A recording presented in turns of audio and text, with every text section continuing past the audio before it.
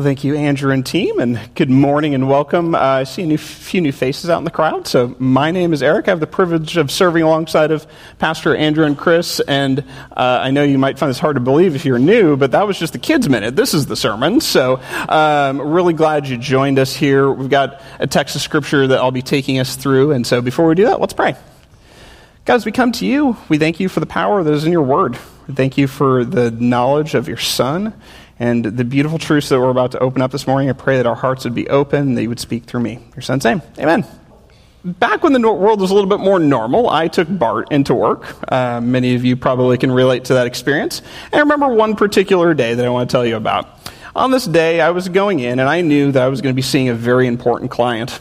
I was very much so just a bundle of just nerves, right? Like I knew that this person was very, very frequently critical of me, and I knew that this was going to be a difficult day. And so the night before, I slept terribly, right? Like, you know that. Like, up late at night, you're like, oh man, what is going to happen, right? Like, what is going to happen here? And I just slept terribly, and I woke up early. I woke up really early. I took the earliest train I could catch on BART, the 4:30 train. I was out there, and I'm like, I'm going to get to work, and it's going to be perfect. This person's going to have nothing that they can say against me. It's going to be awesome. And so I woke up just a wreck. Like, my stomach was churning. Like, my stomach was just tense. My shoulders were tight. My neck just felt like this. Like, have you ever felt that before? Just like it feels like someone's just squeezing it. And I got on the train, and I'm like, no, I'm going to power through this. I'm going to make this happen. I'm going to do this. And I got on the train, and as I got on the train, I was like, no, I don't have this. I don't have this at all. And I'm like, you know what? I think I might be that person who, like, loses his breakfast on this train. And as we got to the Caldecott tunnels, I was like, there's no way. So I got off at Rockridge, and I sat on one of those little round benches, and I sat there, and I don't remember exactly what I said, because I wasn't thinking at the time, hey, this will make a great sermon illustration. Was not thinking that. But I was a wreck, and I just broke. Right? Like, it broke. I was like, what am I doing, God? What is going on? Like, I've made today all about me. I'm the most important person in this whole situation, and I am definitely afraid of losing my job right now. I'm a wreck. Now, why did I tell you that story? I told you that story because usually I tell you a funny story, right? And you're like, I wanted something humorous. That wasn't even remotely humorous. I tell you that because in a couple minutes, you might think Eric doesn't get it. You might think Eric doesn't have any empathy. Eric doesn't understand. Eric doesn't know what it's been like to be in this kind of situation. And I just want to say, I don't know your circumstance. I know a lot of you in the room, and I know what's going on in your life. But I can say I've been in the trenches of worry and anxiety, and I can tell you it's nothing I'd want to wish on someone else. Like, it's nothing I'd want for you. It's terrible. Like, we've all been there. There's different moments in our life where we're stuck deep in it, and we're like, God, what do I do? And our passage this morning answers that question. What do we do when we're in moments like that? So that's really the question we want to answer this morning. Like, what are we going to do when we're anxious? I think the Word of God has a great hope for us this morning. Like, when we're in those moments and we're like, God, what is going on? There's an answer. And so to find that, we're going to step back to the Sermon on the Mount. We've been working through the series for a while now, and if you're just joining us, obviously all the sermons are online. You're welcome to go back and listen to those. But we're in the 6th chapter towards the end, so we're about halfway through the Sermon on the Mount.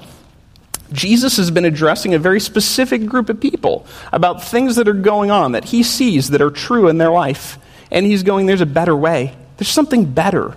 There's something better than what's going on. So let's open our Bibles. If you have a paper Bible, open up to Matthew chapter 6 or a digital device, however you get to God's Word. Open it up to Matthew chapter 6, verse 25. I'll give you just a minute to get there, and we're going to read Scripture together. Once you have it, go ahead and stand up with me, and we're going to read the Word of God together. All right, Matthew chapter 6, verse 25 to 34. I'm reading from the ESV, too, just as a note. It says, therefore I tell you, do not be anxious about your life, what you'll eat, what you'll drink, nor about your body, what you will put on. Is not life more than food, and the body more than clothing? Look at the birds of the air. They neither sow nor reap, nor gather into barns, yet your heavenly Father feeds them. Are you not of more value than they? And which of you, by being anxious, can add a single span to his life? And why are you anxious about clothing? Consider the lilies of the field, how they grow. They neither toil nor spin. Yet I tell you, even Solomon, in all of his glory, was not arrayed like one of these. But if God so clothes the grass of the field, which is today alive and tomorrow thrown in the oven, will he not much more clothe you, O you of little faith? Therefore do not be anxious, saying, what shall we eat? What shall we drink? What shall we wear? For the Gentiles, they seek after all these things, and your heavenly Father knows that you need them all. But seek first the kingdom of God and his righteousness, and all these things will be added to you. Therefore, do not be anxious about tomorrow, for tomorrow will be anxious for itself.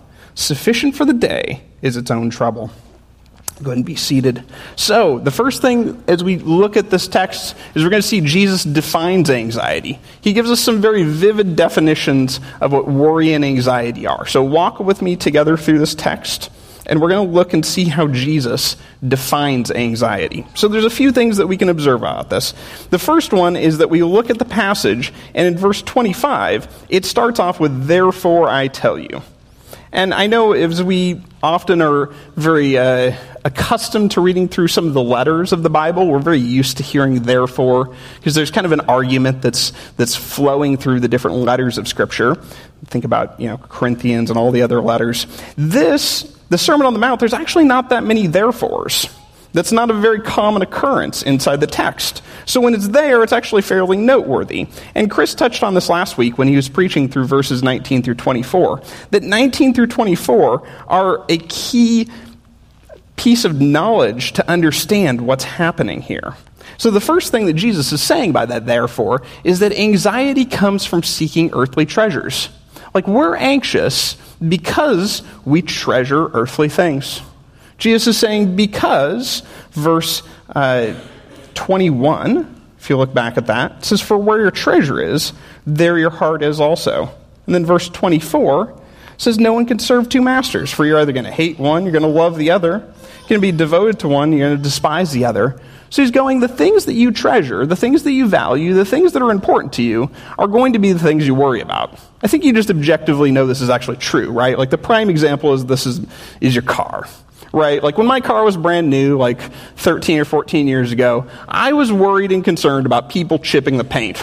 I remember the first chip. Oh, it was at church. Nobody left a note. It was like, Lord, help me. I remember that. I was worried about people chipping the paint. It was a really nice looking car, nice blue, like it looked very attractive. I really liked it. I treasured that car. And so I was worried about people chipping it. Now it's 14 years old, like a week or so ago, I saw a chip or like a scratch. I was like, well, there's another one. Like, I don't value it in that way anymore. But I'll tell you, I still am tempted to value it sometimes, right? Because I value its function now. It's got like over 150,000 miles on it. And I'm like, that thing could break, right? Like I heard Zach's story of what happened to his vehicle like a week or two ago. And I'm like, oh man, I hope that doesn't happen to my vehicle. Like it's still running. I really hope, I'm still tempted to value it, but it's just shifted.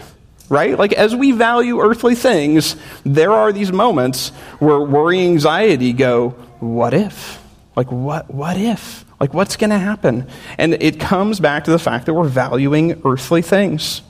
The second thing that I think we objectively know, and we can see it in our passage too, is that anxiety is impairing. Like it has a physical effect on you.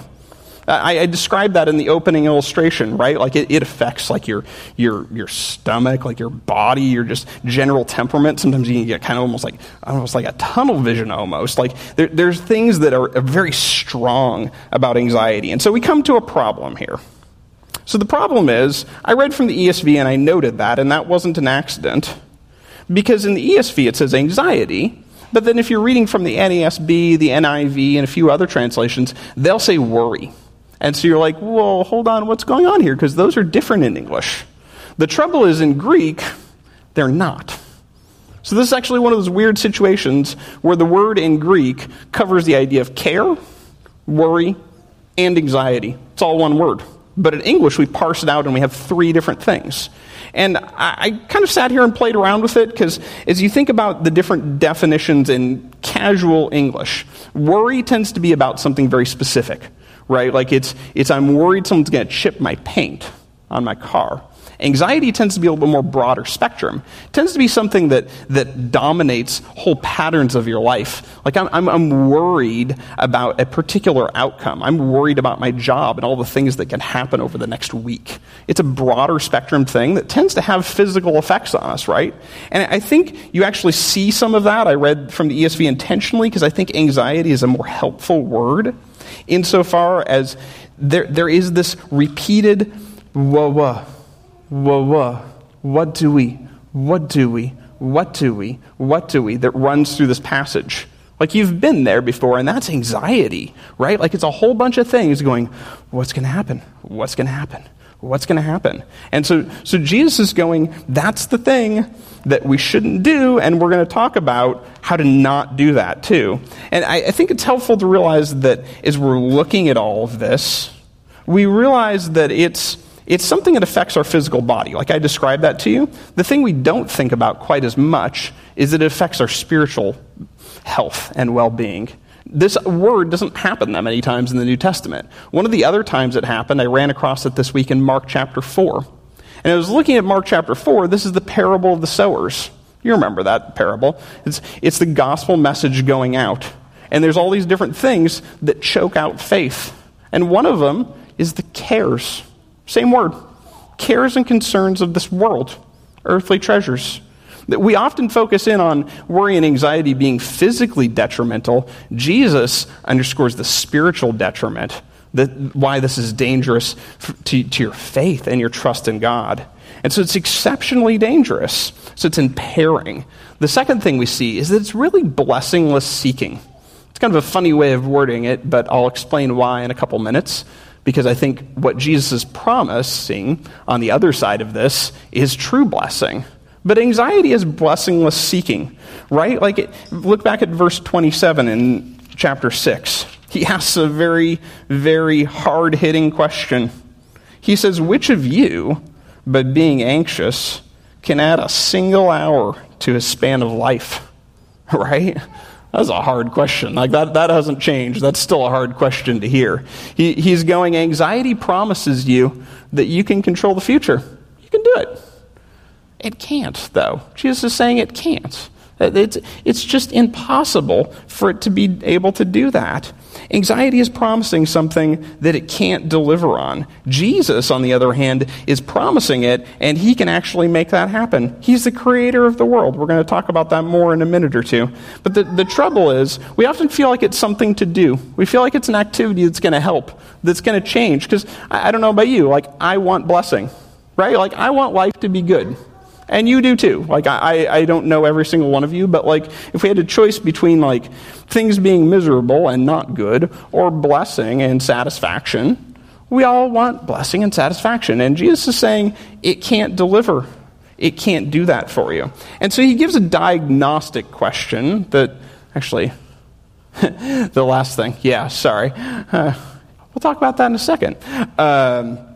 Jesus gives us also just a reminder, too, that anxiety can be about anything, right? I think I've already painted several different pictures of places where it can crop up. But if you look at the text, you might not immediately assume that, because you look at it and you might throw an objection at me, and you might say, well, hold on. Jesus is just talking about food, clothing, and maybe drink, and then also the duration of your life. But then it would be out of step with Philippians 4:6, right? Don't be anxious about anything. That's in the Bible. So is Jesus teaching something contrary? I don't think he is. Follow the reasoning here. Jesus is speaking to a specific audience of people. He's literally looking at them. He's been living with them. He knows what they're worried about. And for us, hearing the example of food, clothing, that's not a terribly huge deal, but for the original audience, this was a real reality, right? In AD 45 to 47, there was a famine. This is not a hypothetical for them. They're legitimately going, where are we going to get food? These are questions that are hard-hitting, and it's not like going into the freezer. They're just going like, is there enough food for us? These are questions that are on people's minds. They're front and center for them. The second thing, we look back at Matthew 5:40. Like, they're concerned about their clothing. This is not the first time Jesus has brought up clothing. Jesus is addressing a specific group of people about a specific issue. The second thing is, he uses an argument on them in verse 25 and 26. He says, isn't life more than food and clothes? Rhetorical question, yes, life is more than that. The second thing he says is that God cares more about creation than he cares more about you than creation. He cares for you. So he's speaking to them, and he's going, I care for you. I care for creation. I give them sustenance, food, all the things that are necessary, but I care for you even more than that. And I care for you even more than that. So how much more will I care for you? Verse 30. He asks a rhetorical question. He says, but God so clothes the fields of the grass. How much more will he not clothe you, O you of little faith? He's going, I got it. He's drawing a box, and he's going, I've got everything that's going on from the basics all the way up to the most sophisticated things. Everything in between, I've got you. So Jesus is saying everything that is in your mind right now that you're concerned about, I've got taken care of. Like, just as an illustration, like, think about it. It's the 4th of July. Just think about the things that we get anxious about. Like, an example of this, like this evening, many of us are going to go watch fireworks. And in Northern California, one of the realities is fog. Like, you know the reality of fog and 4th of July. For whatever reason, it comes around this time of year, and it just comes in. And there's nothing you can do about it. And it'll either make the fireworks show really beautiful, and you're like, wow, it was great. Like, it kind of like made a nice little ceiling. Or it'll just make this flashing cloud of nothingness that you can't see anything about. And what does worry or anxiety do? If you're worried about that, does that make any impact? Does that change anything? No, the fog's going to come, and it's going to do whatever it does. And Jesus is like, yep, that's the picture. And he doesn't just leave us there, though. He shows us something better. But first he gives us a diagnostic test. So he paints a picture and he says, hey, so creation trusts me. Verse 26. He's painting a picture here. He's giving them a diagnostic of, like, what are you? He's going, look at the birds of the air. They don't sow or reap or gather into barns, yet your heavenly Father feeds them. Aren't you of more value than they? Rhetorical question, the answer is yes, right? Like, you objectively know this. You watch the birds. Like, you don't see birds worried or anxious. I think my whole life, as I was thinking on this, I'm like, I think I've seen a dead bird like once. They manage to find food. I don't know how they do it. But, we even have a little adage and saying in our culture, like, early bird gets the worm. Like, they're not lazy. They're not sitting around doing nothing. But God always takes care of them. He's always making sure that they have what they need. And then he gives us another picture in verse 28 and 30. Look back at that. He says, why are you anxious about clothing? Consider the lilies of the field, how they grow. They don't toil or spin. And yet I tell you, even Solomon in all of his glory wasn't arrayed like one of these. But if God clothes the grass of the field, which is today alive and tomorrow is thrown into the oven, will he not more clothe you, O you of little faith? It's a very winsome picture of just going, hey, look at the flowers. Like, this is a picture of a flower that's out in the planter box. I took this like a week or two ago. I was just walking by it, and I was like, oh, that's really pretty. There's those moments where you're just like, I'm not naive. I understand that there's a sprinkler system there, and I understand that someone planted that. But there's plenty of plants that are just kind of doing their thing. Right? Like, they're on the side of the road. Nobody planted them. Nobody's watering them. I didn't take a picture because I shouldn't take pictures while driving. But, there is just this, there's something beautiful about that. Like, making a fake plant that looks like that's exceptionally hard. Right? And Jesus is going, that's the flowers. And you're of more value than a flower. So aren't I going to take care of you? It's beautiful. Like, it's very winsome. Jesus is being very creative here.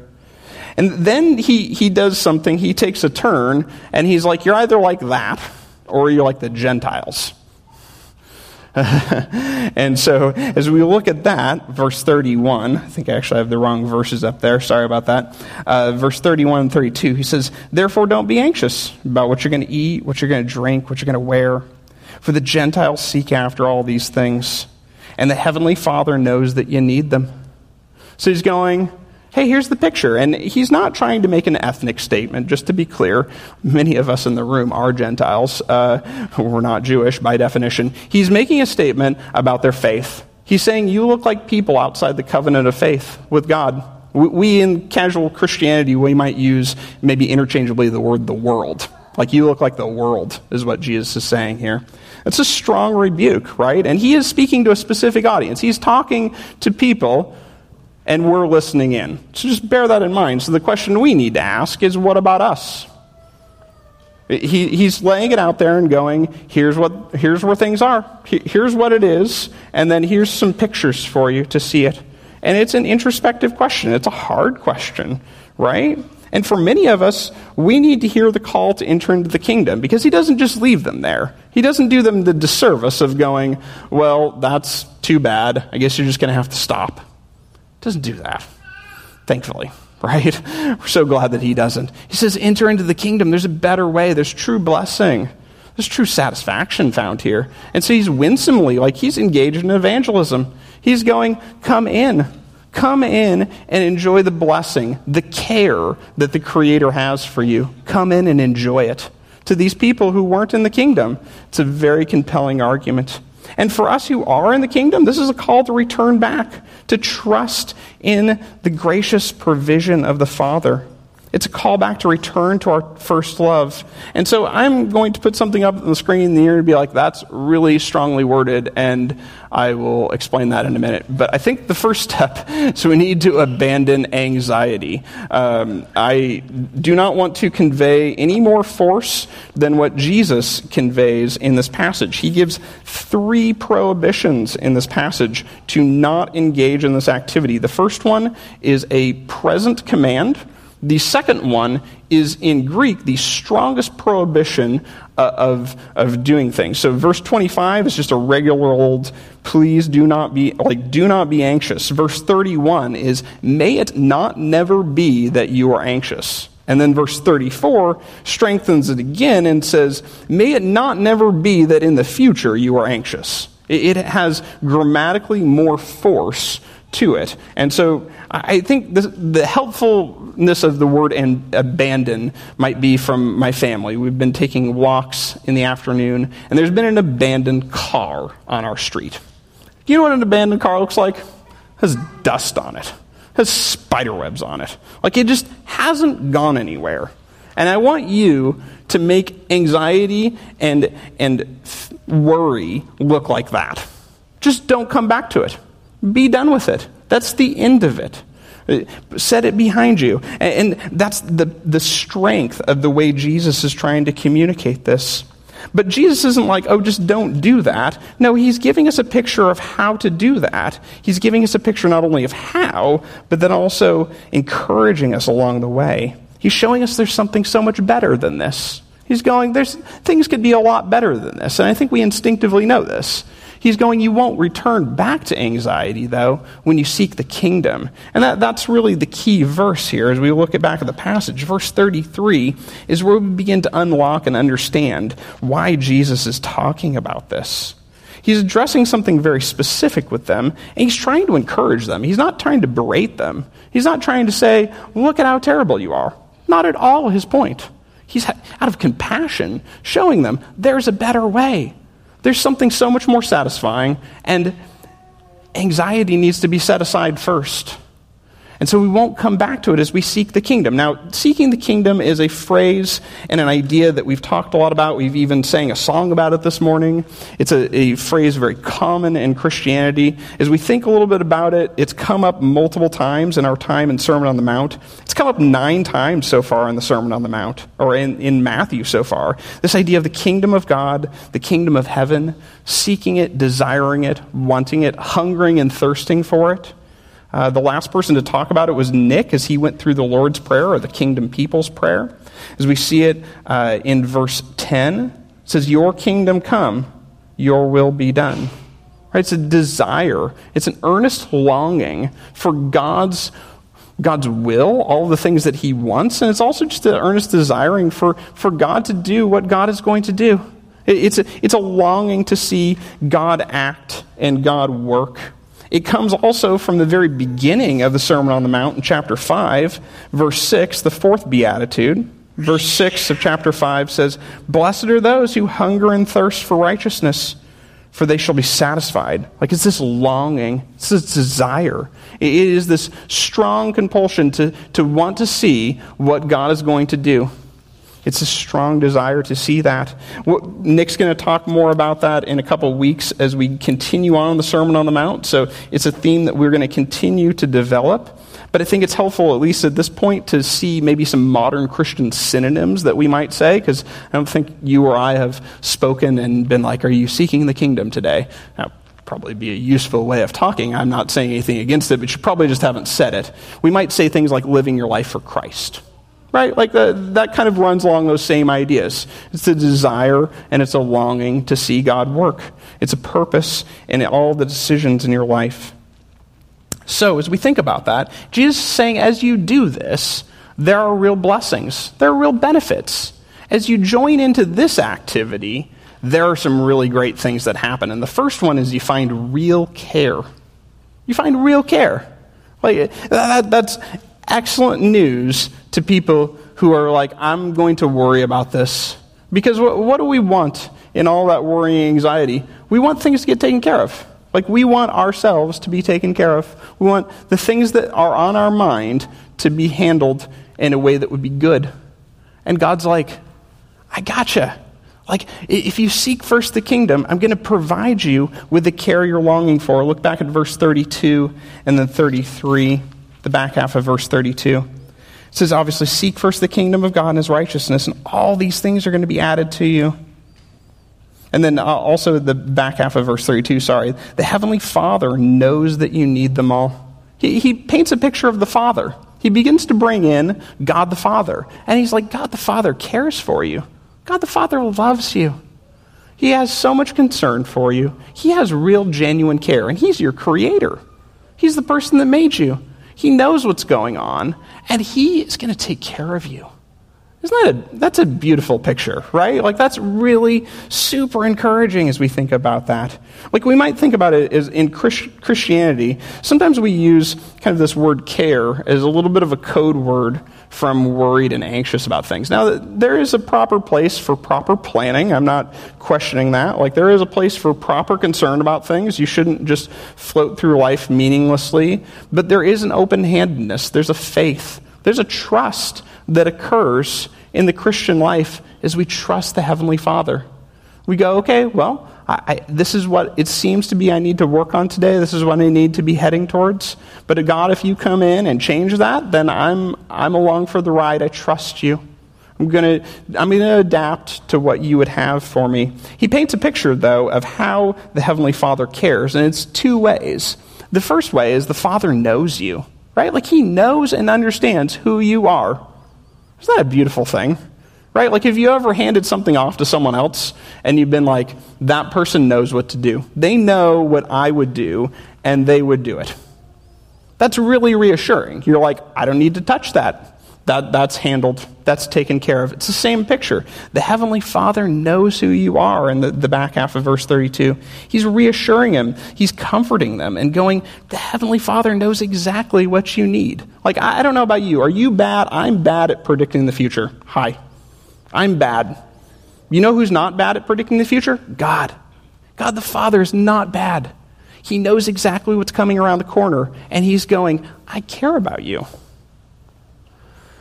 Like, that's just a huge weight off your shoulder as you think about that. Like, that's extremely comforting. That's very helpful as you think about the fact that the Heavenly Father cares for you. I think a very broken picture of that. My wife and I, we have a 3-year-old and a 1-year-old. We took a road trip about a month or two ago. And as we're loading up for little kids, like if you have or had little kids around, you know there's just stuff. It's just stuff upon stuff, little tiny versions of big adult things, and stuff upon stuff. And we're packing and packing, and all throughout the packing process, and then as we're on the road trip, not once at any point did my 3-year-old go, "Hey, Dad, Mom, did you pack the sippies? Do you remember getting enough diapers? Like, is that cooler? It feels a little light. Are you sure that that's got enough food in it?" And the reason why they didn't do that is because they trust their parents. As they get older and become a teenager, they're going to realize their parents aren't perfect, and they might not trust us as much. But notwithstanding that objection, your Heavenly Father, right? He's perfect. He knows exactly what needs to happen. He knows exactly what's coming down the pike, and he's like, "I got it. I know." That's good comfort, Christian. That really is. And he's not only saying that he knows, he values you. Look back at verse 26, the second half. He says, "And yet your heavenly Father feeds them. Are you not of more value than they?" He's going, you're of much more value than a bird. You're of so much more value. And if you are a person, you are made in the image of God. You are of supreme value. If you're a Christian, there could be no higher value that you have, right? We know objectively that our value is fixed in the person and work of Christ. We have been bought and purchased by the blood of the Savior, of God. How could there be any more value that God could assign to us? There couldn't be. There's nothing that God could do more to express his love and care for us. There's nothing he could possibly do. And so God's going, "I value you. You're important. I love you. I'm concerned about you." I think often as we live our life as Christians, we ride the ebbs and flows of things. And when things are bad and earthly treasures are low and things aren't going well, we think, God doesn't value me right now. And then when things are going well, things are looking up, we're like, oh, God values me. The biblical picture is your value is fixed. It is rock solid, and it is defined by what God says is true about you and what he's done for you. It's the greatest news we could ever have. It's going, you're absolutely valued by the Father. So the other thing that we see that happens as a result is that we find real blessing. I kind of talked about how anxiety is blessingless seeking. I think that in the activity of seeking first, as you look at this passage, it paints a picture of all the blessings of following after the Father. Some really good things that will happen as we follow the Father. And I think we know that. We objectively know that to be true. Look back at verse 33. Like he's talking about seeking first the kingdom of God and his righteousness, and all these things will be added unto you. I think we read that sometimes and we feel like that verse is over-promising, right? All these things? Really? I think what actually is over-promising is anxiety and worry. Anxiety and worry over-promise and say, you've got this, I'll give you everything. God the Father, who values you, knows you, he's like, I'll take care of it. He's actually capable of delivering on this. So if anyone's capable of providing real blessing, it's the Father. And the first blessing is that we're in the kingdom. And that seems a little circular, right? Like seek first the kingdom, then you get the kingdom back, and the kingdom being a part of the kingdom's a blessing. Seems circular almost, but it's actually something Jesus has already said. That fourth beatitude is very important. Matthew chapter 5, verse 6 says, "Blessed are those who what? They hunger and thirst for righteousness. They desire to seek the kingdom and its righteousness." And then what happens? They're satisfied. So there's a satisfaction in seeking and desiring. And that in and of itself is a blessing. It's good. Maybe a fallen and slightly broken analogy is when you've had a really good job. You ever had a really good job? Really good manager or person over you, and they give you your space when you need it. They make sure you have all the things you need. They see things coming before they happen, and they're like, oh, coming up soon, this is going to be an issue. And they're there, and what's the blessing? The blessing is, you got a good manager. That's nice. But then the blessing's the job. You show up, and you're like, oh, this is good. Now, I understand that work is cursed, and so a lot of jobs are very broken. Not unaware of that. I've worked many jobs in my life. But at least maybe that could give you a little bit of a picture into how being in the kingdom is a benefit and a blessing as well. The second thing is his righteousness. If we look at that, we're like, that should kind of prickle our ear a little bit. Like, what does that mean?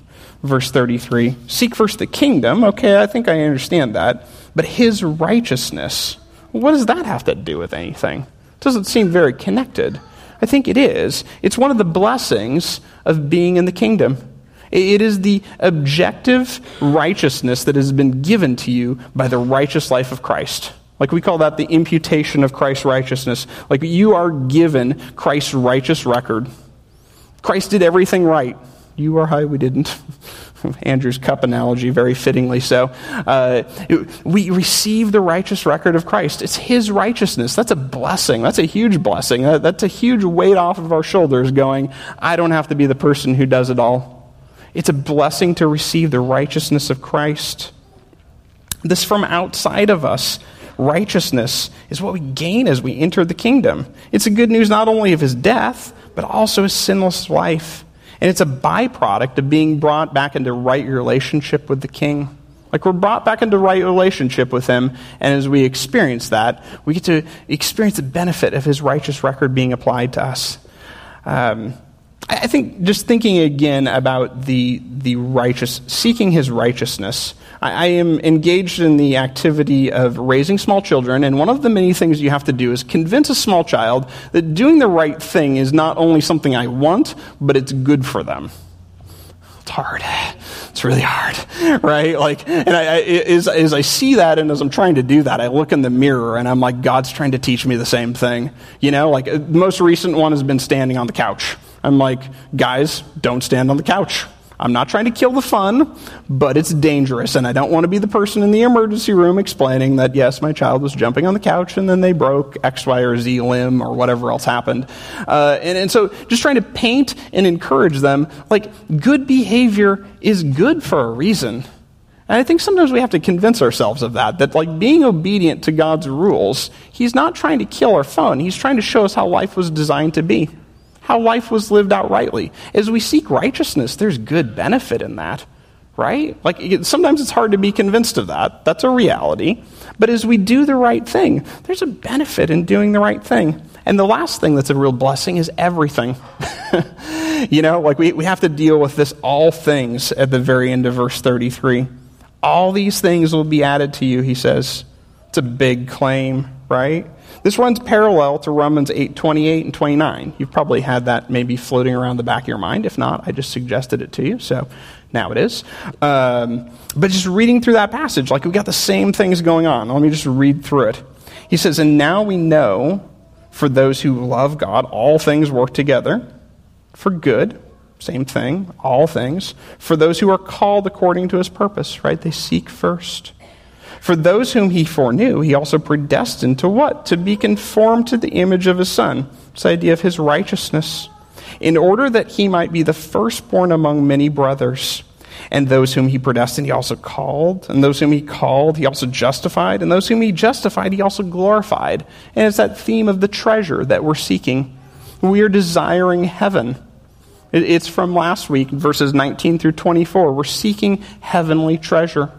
And so there it is. He's going, all things, everything that is necessary for your life to live it out to the glory of God is going to be provided for you. This phrase, don't be anxious, is actually somewhat humorous too, because the next time it shows up in the Gospel of Matthew, it shows up in, don't be anxious about what you're going to say in front of earthly rulers as they drag you in front of them, and then they...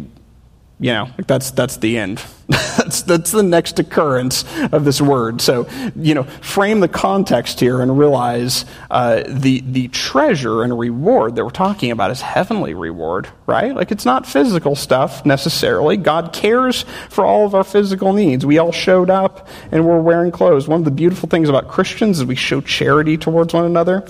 But he's trying to point us towards the true blessing is heavenly treasure. That's the thing that's coming around the corner that's going to be worth it. The last thing Jesus shows us is that there's real freedom. And this is verse 34, right? Like famous verse. Very encouraging verse. Hard. But therefore don't be anxious about tomorrow. For tomorrow will be anxious for itself. Sufficient for the day is its own trouble. Jesus is going, you've got real freedom. I'm going to give you real freedom. I think that's one of the things that anxiety promises us, but as I discussed earlier, the reality is what it gives you is impairment. It gives you a crippling, a just kind of a debilitation. That's what anxiety and worry give you. And Jesus is going, I'm going to give you real freedom. Tomorrow is taken care of. Right? Like, that's a huge weight off of our shoulder. That's incredibly helpful. Like, you think about, and this is just maybe a little bit unkind of me, but like, think about how most of our anxiety and worry is about stuff in the future. Like, I'm just going to mention broad categories, right? Like, let's just think through this. Health, right? Your health, future of your health. Then family, kids if you have them, work, money, housing, relationships, your possessions, maybe even your pets. All these things occupy our mind in the future and go, I don't know, I think I'm going to worry about that. Like, let's just drill in a little bit, right? Like, you got young kids, you're worried about school. Where are they going to go to school? How's the school? You're worried about their friends, who they're making friends with. You might be tempted to be worried about developmental landmarks, different things as they go along. If you have adult kids, you're worried about who they're going to choose for a spouse, job choices, relationship choices, your relationship with them. You're worried about their safety. You're worried about their job. There's this thing about work, right? Like, there's a current raging debate on work from home, return to work, hybrid work. Where are you going to land in all of that? Commute time? Is your work going to provide you enough money? Are you going to have enough respect? Are your relationships at work, are they healthy? Are they good? All these different things that wrap up and provide the opportunity to be tempted and anxious. And just think about health for a moment. Like, I would challenge you, this Tuesday, the prayer request sheet is going to show up in your mailbox if you're on the mailing list for that, which you should be. It's going to show up. Just try reading through that prayer request sheet without praying. I don't think you can do it. Like, I don't think you can read all the different things that are going on. And in people's lives, you're like, wow, like, God, what's going on? What are you going to do? There's just this immediate temptation of like, oh man. But you know what? The Heavenly Father has it. He cares. He values us. He listens to our prayer. Isn't that good news? That's such good news. There's such real freedom in trusting Him and in following Him and in seeking His kingdom. There's freedom from tomorrow's anxieties. That's the picture he's painting. He's not painting a picture. It almost sounds like he's saying tomorrow is just sitting over there wringing its hands. Not at all his point. He's going, today there's enough to work on. There's enough things today that need to be addressed. There's enough going on right now. Keep your eyes on the heavenly treasure. Keep your eyes on seeking the kingdom first.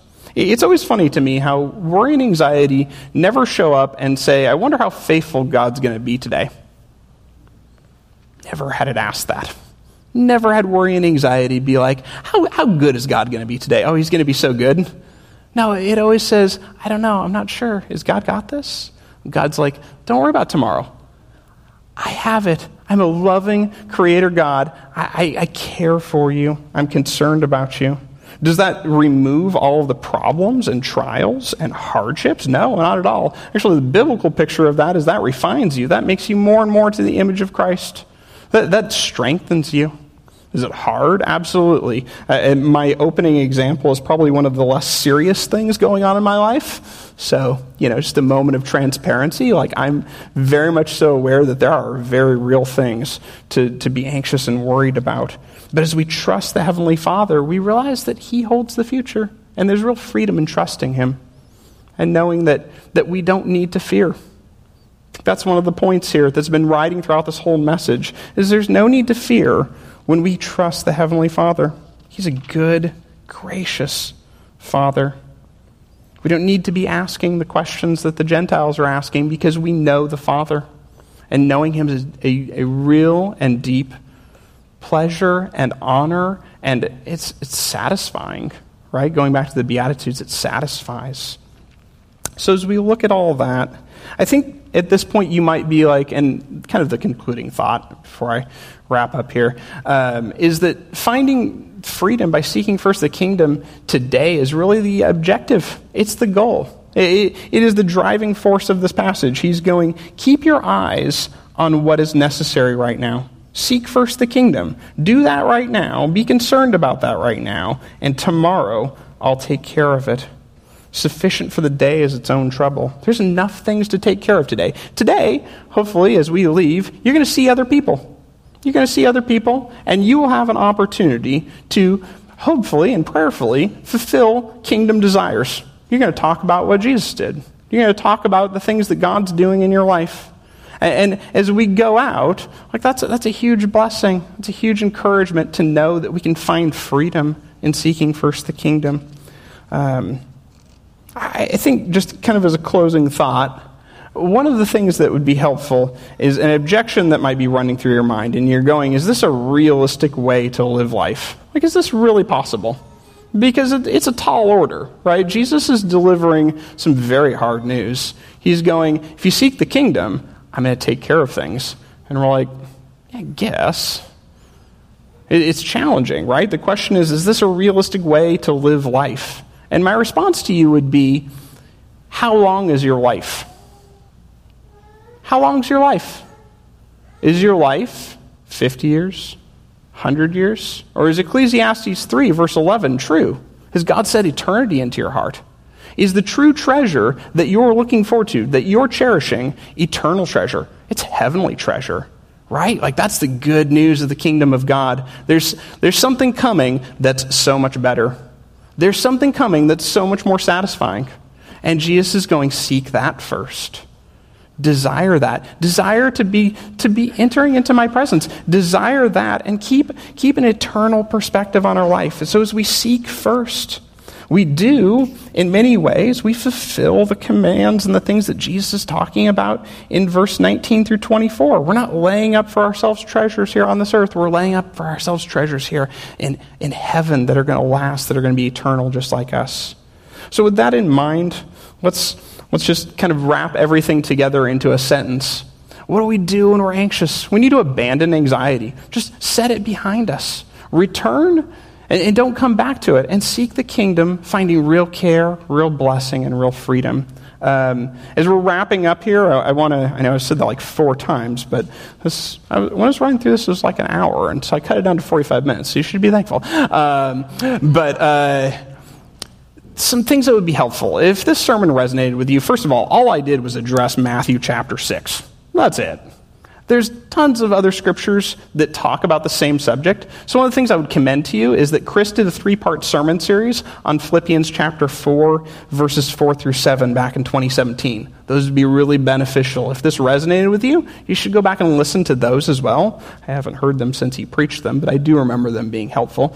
But either way, doing that would be a real benefit for you if this resonated with you. Also, another really beneficial really beneficial habit would just be reading through the Psalms, right? Like, these words don't specifically occur that often in the Psalms, but it is the undercurrent of so many of the different prayers that are found in the Psalms, and the Psalms can be really encouraging to you. And so I would encourage you towards that end, because there's real hope, there's real freedom, there's real blessing, there's real care, and it's found in the Father. So let's pray. God, as we come to you, we are humbled by the words of Christ, because without you, we're not capable of these things. Without your Spirit working in us, without you bringing us into your kingdom, these things just aren't possible. And we know that. And so we thank you for the way that you are over all things. You care for us. You value us. You're a good God. Help us to learn to trust you, and even as my own heart is flooded with the things that are on its mind, I pray that you would make each one of us just more and more into the image of your Son. As your Son, even as he was here on this earth, he trusted you. So I pray that we would learn to trust you. Grow us. Provide us a greater glimpse of who you are and the great things that you are doing. And I pray that you would bring us to you soon. In your Son's name, amen.